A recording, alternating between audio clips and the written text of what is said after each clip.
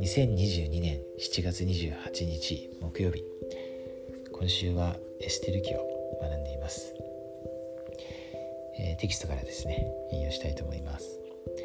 傲慢や怒りは破滅の原因になる。エステル記ではエステルとモルデカイの忠実さはもちろんのこと、ハマンの傲慢や怒りからも学ぶことができます。エステル3章5章9から14節を読む際、ハマンの気持ちや言葉、行動に注目すると良いでしょう。ハマンとその言動の裏にある動機についてどのようなことがわかりますか？ハマンはその後どうなりましたか？ハマンの話を読むと、自分の気持ちや行動の裏にある動機について考えたくなるかもしれません。何か変えようと思うことはありますか？どんな助けを天の父に求めればよいでしょうか？箴言16章32節、アレマ5章の28節も参照してください。ということでですね、このハマンっていう、人ですけれども、この物語の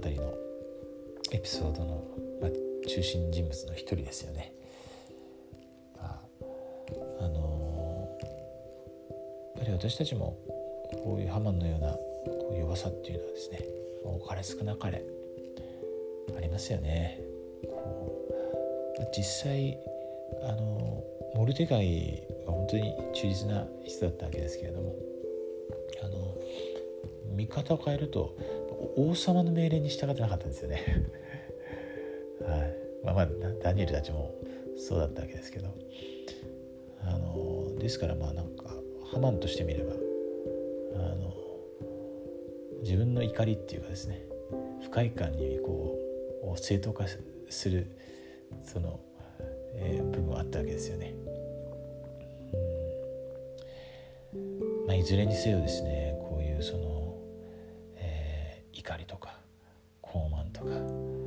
また嫉妬ですかね、そんな気持ちもあったかと思うんですけれども、そういったものっていうのは私たちを最終的にですね、破滅に、至らせるっていうか、生栄から私たちを遠ざけますよね。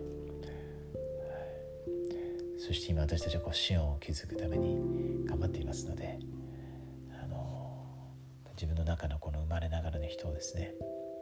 一つ一つ取り除いていこうと今頑張ってますけれども、こういうちょっとしたことで怒ったりですね、ちょっとしたことで傲慢になったり嫉妬したり、喧嘩したりですね、そういう部分がありますが、私たちはそれを乗り越えることができますね。イエス様にさらに従うことによって、頼ることによって、その贖いの力によって清めを強めを受けることができます。この箴言の3章聖句を読んで終わります。16章の32節ですね。怒りを遅くする者は勇士に勝り、自分の心を収める者は城を攻め取る者に勝る。という言葉ですね。本当この怒りとかですね、自分の心を収めるっていうのは、私たちの日常生活、今日も必ず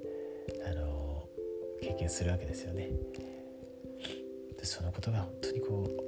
偉大なこと、につながるわけです。生栄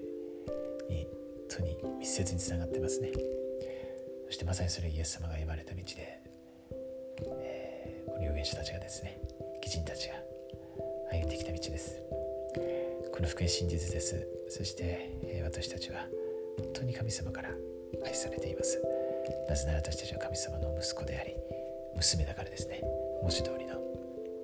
ですから、私たちはそのような一人一人、神聖な可能性をですね、潜在能力を持っています。エステルは本当に特別な地位にいた立場にいた人ですけれども、私たちも変わらないですよね。本当に一人一人特別な存在です。一人一人ドラマがありますね。エピソードがありますね。今日一日私たちが素晴らしい、人生を歩むことできますように。そして主に頼って主の御心をさらに求めて、